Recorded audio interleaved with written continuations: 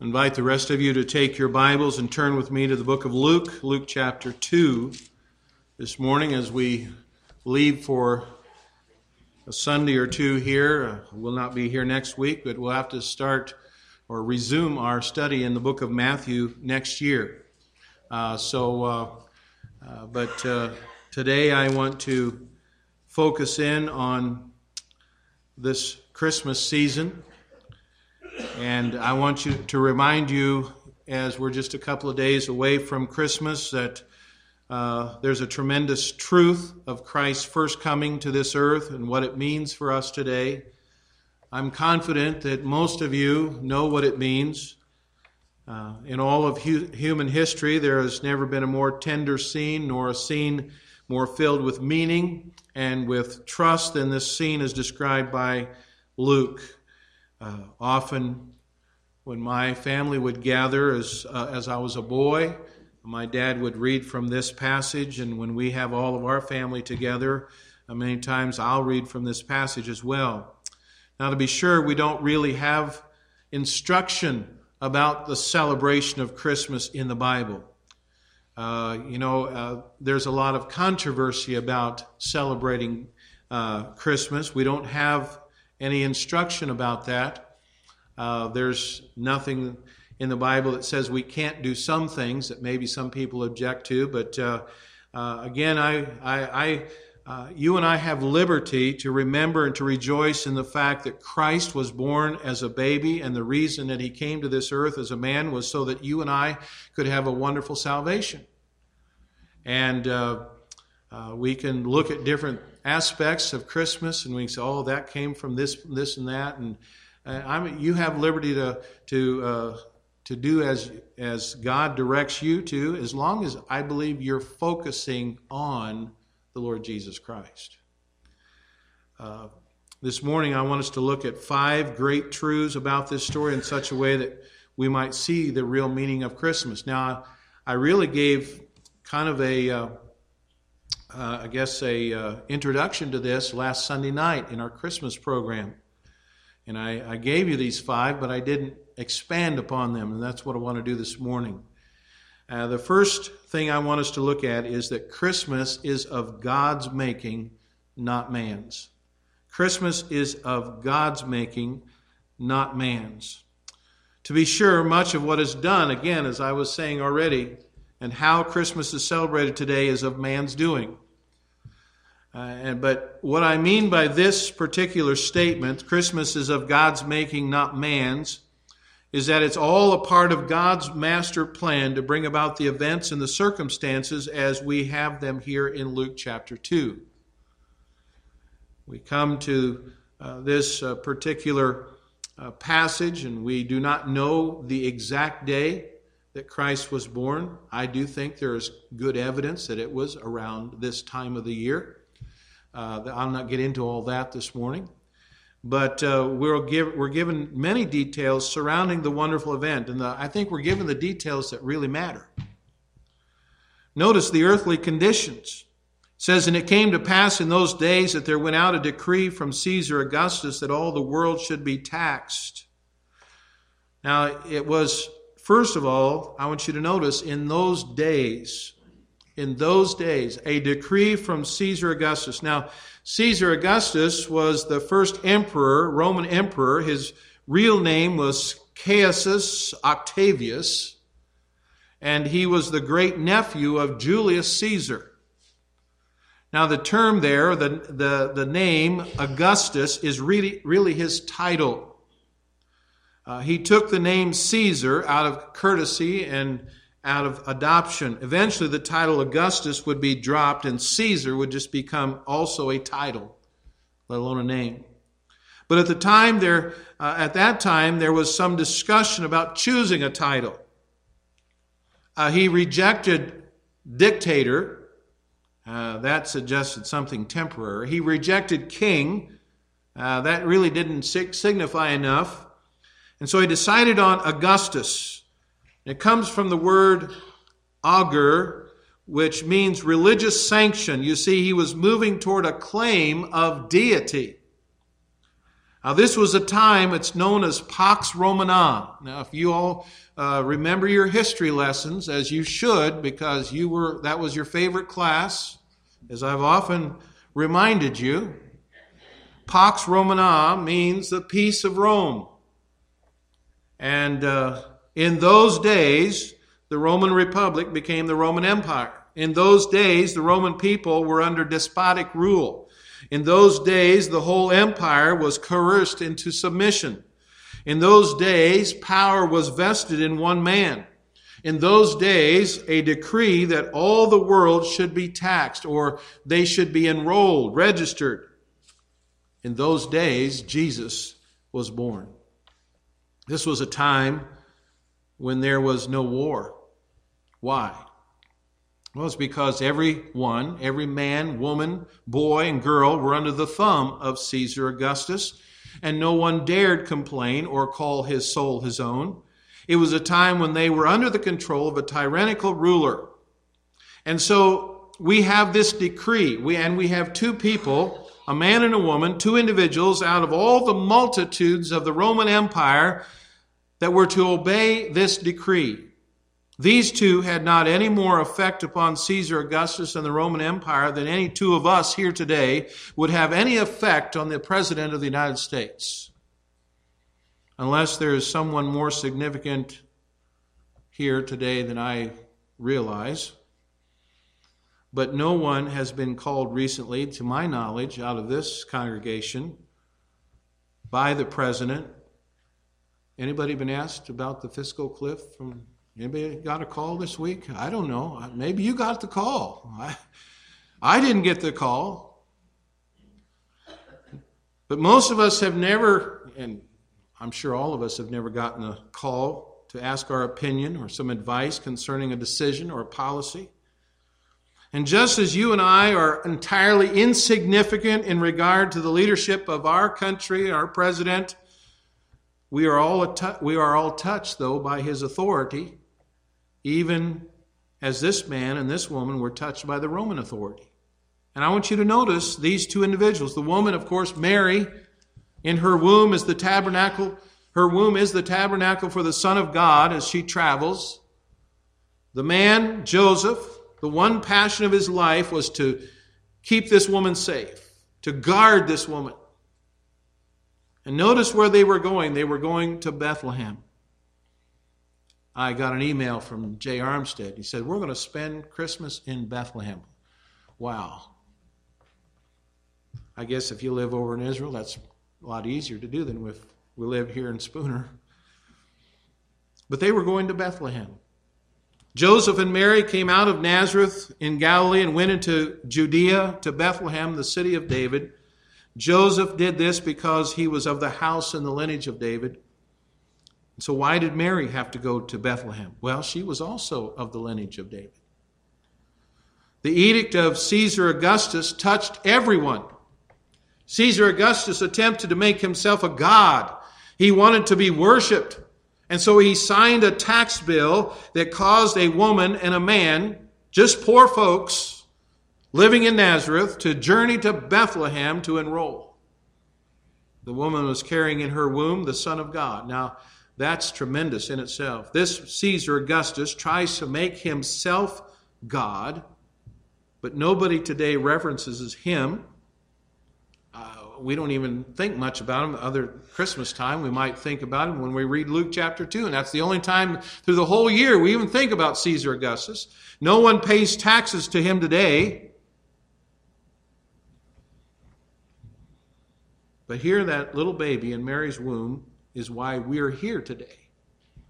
It's the reason why you and I have gathered on this Lord's Day to worship him and to call him our Savior. Now, was this just circumstance? No. Caesar Augustus was a tool in God's hand to bring to pass the prophecy that had been written 650 years earlier. Listen as I read Micah chapter 5 and verse 2. It says, "But thou, Bethlehem Ephratah, though thou be little among the thousands of Judah, yet out of thee shall he come forth unto me that is to be ruler in Israel, whose goings forth have been from old, from everlasting. Therefore will he give them up until the time that she which travaileth hath brought forth. Then the remnant of his brethren shall return unto the children of Israel, and he shall stand and feed in the strength of the Lord, in the majesty of the name of the Lord his God, and they shall abide. For now shall he be great unto the ends of the earth. Micah chapter 5, verse 2 and 4. That was written 650 years before Jesus Christ was born in Bethlehem. You see, everything was happening just as God had arranged it to happen. If anyone had said to Caesar, wait a minute, hold on here, women are about to give birth, and they're going to have to be moved in order for you to get your taxes, I think he would have said, forget the women, forget those, and I'm interested in the taxes. I'm only interested in armies. I'm only interested in what I can get. Well, all of that, the taxes and the armies and the luxury that he was accumulating to himself, is all gone, including Caesar. Now, look at who is the insignificant one. Caesar Augustus. So Christmas is of God's making, not man's. Secondly, I want you to notice here that Christmas is a great story of humility. A great story of humility. Now, notice again the earthly conditions here. Notice the words, as it says, as they went in verse 3 into his own city. Joseph went from Galilee out of the city of Nazareth. And they go down to verse 5 to be taxed. And so it was in verse 6, as the days were accomplished that she should be delivered, and she brought forth her firstborn son, wrapped him in swaddling clothes, and laid him in a manger, because there was no room for them in the inn. I want you to notice that phrase there. There was no room for them in the inn. What was the inn? Oh, we might imagine a motel. That's what we might think of. A motel or a hotel. Maybe not a Motel 6 or a Super 8 or a Comfort Inn. We wouldn't go to that point. But we'd think, well, there's at least some kind of a building there that has rooms in it and people were staying overnight.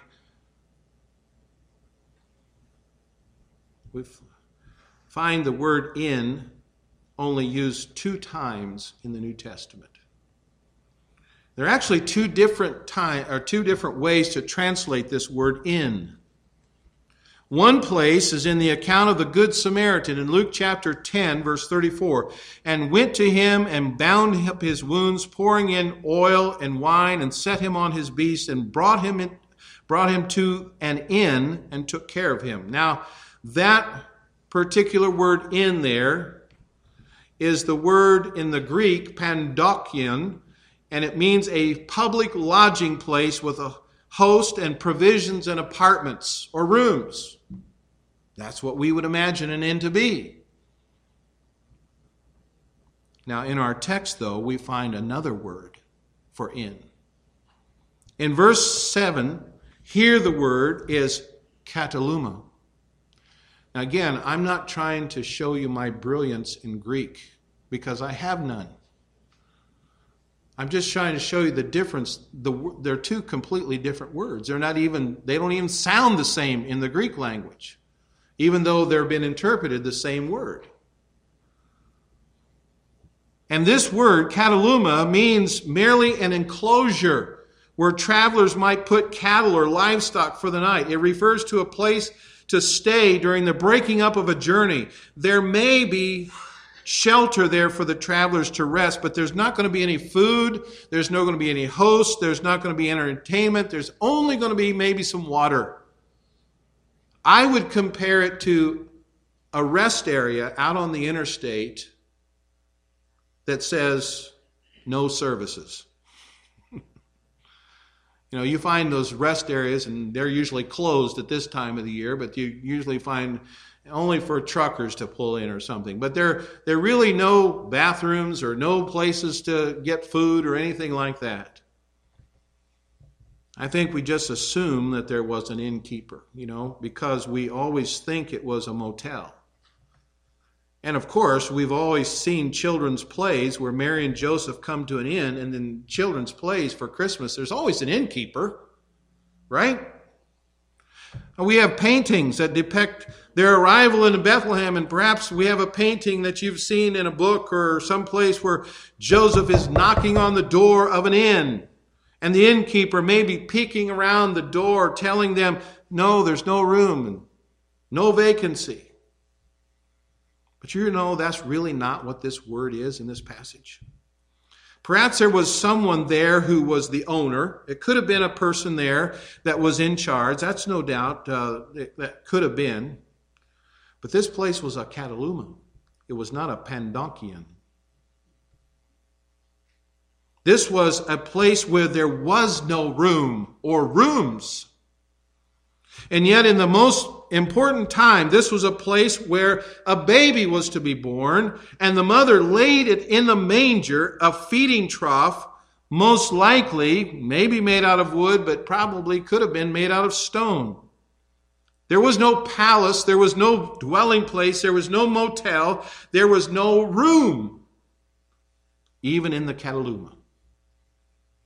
He was born outside of everything, and even the place where the cattle might have been sheltered through the night. He was born and laid in a manger in some bleak enclosure outside this obscure dwelling. I hope I've painted the picture for you this morning about the earthly conditions and how Jesus, the Son of God, came to this earth in a very humble way.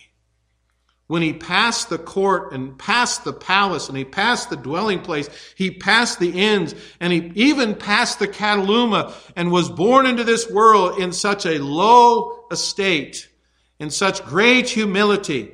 Paul says he made of himself no reputation and took upon him the form of a servant and was made in the likeness of man.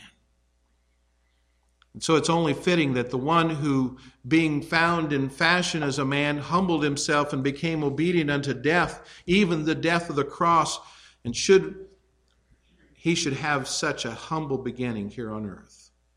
Christmas is of God's making, not man's. Christmas is a great story of humility. Number 3 this morning, Christmas is about God dealing simply with men who will simply believe him.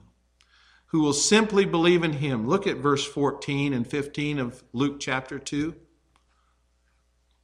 Where the angels had come down and they were praising God and saying, "Glory to God in the highest, and on earth peace, goodwill toward men." And it came to pass, as the angels were gone away from them into heaven, the shepherds said one to another, "Let us now go even unto Bethlehem and see this thing which is come to pass, which the Lord hath made known unto us." I like the simplicity of the shepherds' faith. First of all, consider their limited knowledge.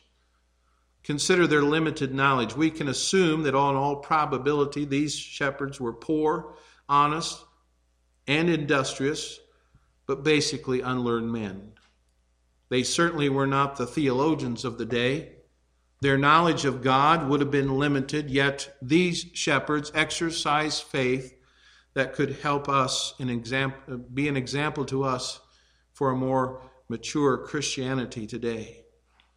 The faith of the Bethlehem shepherds was so simple, was so sincere, it was genuine. Even a little child could understand and make that faith his own. The learning of schools and universities is important, but it's not the most important thing in life. There are some profound things in life, but not as profound as what happened this night in Bethlehem. If you really want to be profound, really want to be educated, you will bow with the shepherds and you will adore God who became human flesh. And you will do even more than that. You will open your heart and receive the one who came in human flesh and died so that you who are dead in your trespasses and sins might be made alive in Christ. You see, all learning begins with Christ. The Bible says, the fear of the Lord is the beginning of wisdom. God makes the profound and makes it simple because he does not have anyone to impress. Man, to be impressive, seeks to take the simple and make it sound complicated and profound. And yet how foolish that is, because how good God is to take the profound and make it simple. What could be more profound than the truth that our God gave up heaven's glories to take upon himself human flesh and become a man to die for the sins of mankind? There isn't anything more profound than that. But not only consider their limited knowledge, but contemplate the angel's amazing announcement. These shepherds were out in the field near Bethlehem watching over their flocks during the night, and suddenly the angel of the Lord came to them, and they were terribly frightened because the glory of the Lord was radiating all around them in the night's darkness. But the angel had announced that they should not be afraid. He said in verse 10, "Fear not, for behold, I bring you good tidings of great joy, which shall be to all people. For unto you is born this day in the city of David a Savior, which is Christ the Lord." And further, the angel told that how they might be able to find and identify the Savior. It says in verse 12, "Ye shall find the babe wrapped in swaddling clothes." This announcement was supported by the appearance of a multitude of angels. In our Sunday school class this morning, we talked a little bit about the angels, and we thought, what do you imagine? How many were there? 10, 20, 100, 1,000, 1,000,000? Abruptly, the heavens were lit up, and there was an appearance of a multitude. That's all we're told. A multitude of heavenly hosts praising God. And just as abruptly as it was appearing to them, it was gone, and they had disappeared. The shepherds were left alone in the field in the darkness with their flocks, and had all of this really happened, they probably looked at each other kind of dumbfounded. What just happened here? What does it mean? Was it a dream or was it real? Well, even if it had happened, was it possible that they had mistaken what the angel had said? Now, that may sound familiar to you because we sometimes find ourselves asking questions about what we read in the Bible, don't we? Did God really say that? Did we really understand what he said correctly? Or did we misinterpret what we read? Well, as we consider their limited knowledge and the amazing announcement from the angel, we must also marvel at the nature of their faith. Marvel at the nature of their faith. Evidently, there was no misgivings, no questions, no doubts in their minds, because we see in verse 15, it came to pass as the angels were gone away from heaven, the shepherds said one to another, "Let us go. Let us go." Many times I think we've thought it said, "Let us go and see if this thing has come to pass. Let us go to see if this is really true." But no, look at what they said. Look at it carefully. "Let us go now. Let us now go even unto Bethlehem and see this thing which has come to pass." We're not going to go there to see if it happened, to see if those angels knew what they were talking about, see if this was a dream or not. They were persuaded in what they had seen. These shepherds had not sent an acquaintance or a friend ahead of them, "Hey, go tell us, go see if this is really true." No, they all believed outright the thing that was told them, that the Savior was born. How could they be so sure? How could they speak so confidently? Were they just being carried away on an impulse? Was it just an emotional thing? What reason did they have to say that this thing had happened? Well, because God said it happened. God said it, and that's reason enough. And so the faith of the Bethlehem was just this. They believed the Word of God. The Lord knew certain facts, or made known certain facts unto them by the angels who announced that the Savior, Christ Lord, had come and was in a manger in Bethlehem, the city of David. And because God had declared these facts to them through the mouthpiece of the angel, the shepherds knew the facts were true. And they knew it just as confidently before they saw baby Jesus wrapped in swaddling clothes and lying in a manger as they did after they had seen him. They did not need to go and to see if, in order to see if this had come to pass. They said confidently, joyfully, one to another, we're going to go because this thing has happened. We're going to go see it. Someone has appropriately said, when God says something is, let us never substitute the word if.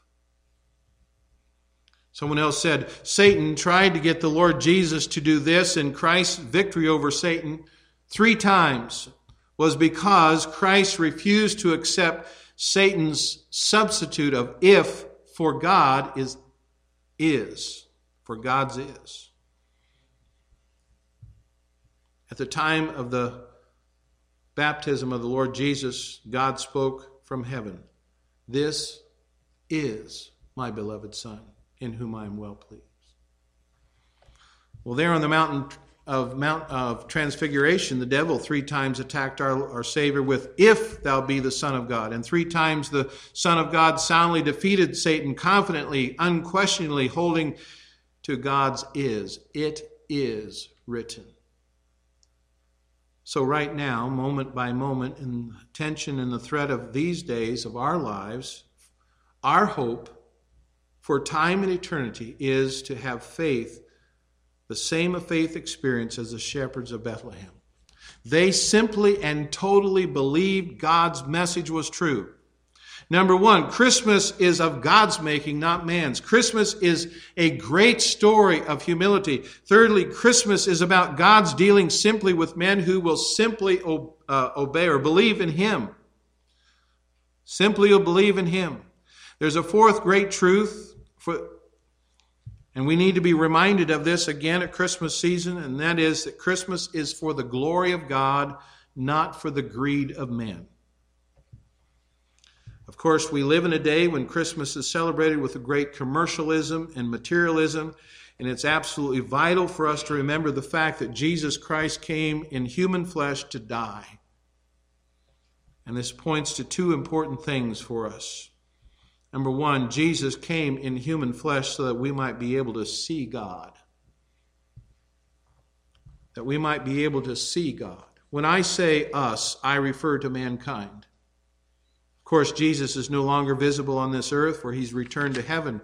But these shepherds of Bethlehem saw Jesus, and in seeing Jesus, they saw the manifestation of God. He is God for us to see with the eye of faith. He is God for us to see through the written Word of God. Colossians 1:15 says, "Who is the image of the invisible God, the firstborn of every creature." It is impossible to get to God except through Jesus Christ our Lord. No man can see God except he sees Jesus Christ.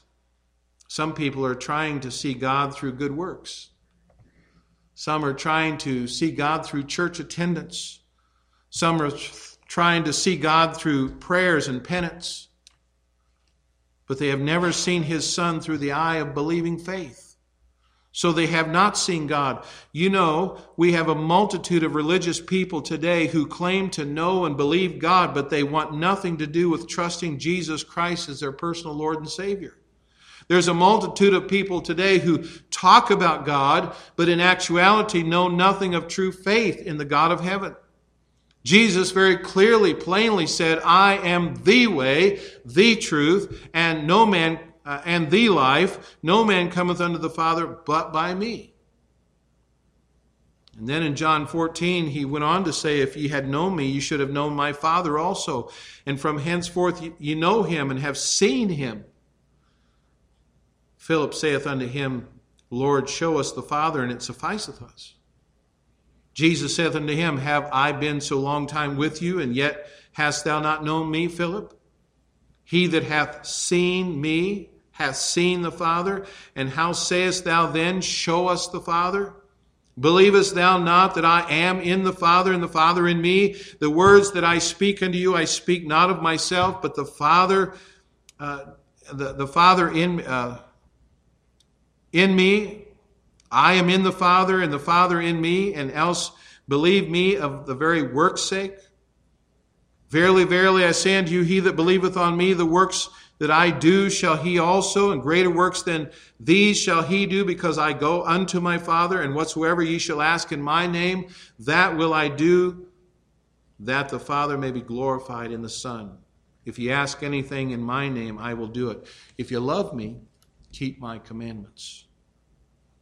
Have you seen the true and the living God of heaven, the God of the Bible? You haven't unless you place your faith in Jesus Christ, who came to this earth as a little baby and was born to die. Now that leads us to a second important thing here about Christmas being for the glory of God, not for the greed of men. Yes, Jesus came in human flesh that we might be able to see God, but notice also the Lord came in human flesh to die for the redemption of man. Man has neither the inclination nor the ability to redeem himself. Hebrews 2 and verse 14 says, For as much then as the children are partakers of flesh and blood, he also himself likewise took part of the same, that through death he might destroy him that hath the power of death, that is, the devil. And that's why Jesus Christ was born in the human flesh. And I believe the statement emphasizes the Lord's incarnation. As children are partakers of flesh and blood, he also likewise took part of the same. Christ came in a way that they were not expecting him to come.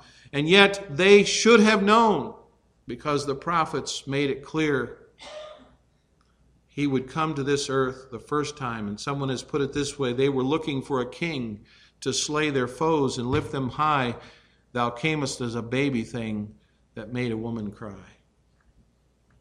Because we are made of flesh and blood, he took upon himself flesh and blood. And he came into this world by human birth, just like you and I came into this world. That through death he might destroy him. Christ Jesus came not only through birth. His birth didn't save anyone, but through his death. It's by his death he saves us, not by his birth, not by his life, but his death brought salvation, deliverance from the spiritual and eternal death. Again, he was born to die. On Calvary's cross, he paid the full redemption price for our sin. Hallelujah. Christmas is of God's making, not man's. Christmas is a great story of humility. Christmas is about God's dealing simply with men who will simply believe in him. And then Christmas is for the glory of God, not the greed of men. And finally, Christmas is about Christ alone being the center of attention.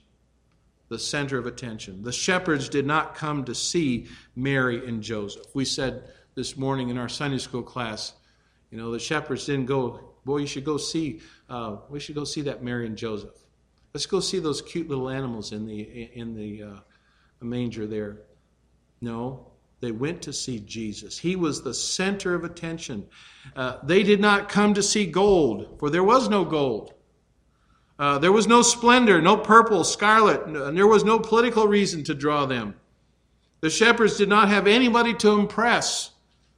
They were not after anything. They simply just came to stand in awe and adore the Lord of heaven who had come into this world in human flesh. In the chill of that night, they came to the stable to see Christ child lying in that simple straw in a lowly manger, a feeding trough. They came to see him. And my desire is that you will see him at this Christmas season as well. It would make Christmas have meaning for you. If you do not see him, the meaning of Christmas is lost because you are lost to Jesus Christ. The Christmas carols mean nothing to you if you've not seen Jesus Christ. Those who have him and who have seen him sing, Christ by highest heaven adored, Christ the everlasting Lord. Late in time, behold him come, offspring of a virgin's womb. Veiled in flesh the Godhead see. Hail the incarnate deity. Pleased as man with men to dwell, Jesus our Emmanuel. Hark the herald angels sing, glory to the newborn King. Believers in Christ sing glory to God of heaven, to the God of heaven, and I pray that you will know as well him in such a way so that you might have the glory of heaven in your heart and your life. Let me just quote a great Bible teacher of the past who said, each recurring Christmas tide gives occasion to emphasize anew the wonderful story of the love of God that led him to send his only begotten Son into the world that we might live through him. Christianity rests on three great pillars: the incarnation, the crucifixion, and the resurrection of the Lord Jesus Christ. Incarnation could not redeem sinful men. But apart from incarnation, there would be no propitiatory sacrifice that would avail to put away sin. We cannot, therefore, take too much of the mystery of the union of human and divine in him, who was both the Son of God and the Son of Mary. Bethlehem, Calvary, and the empty tomb alike should stir our souls and draw our hearts out to God in wonder, love, and praise. I believe these are 5 wonderful truths that make Christmas meaningful. Christmas is of God's making, not man's. Christmas is a great story of humility. Christmas is about God dealing simply with men who will simply believe in him. Christmas is for the glory of God, not for the greed of men. And Christmas is about Christ alone being the center of attention. I trust he's the center of your Christmas as well.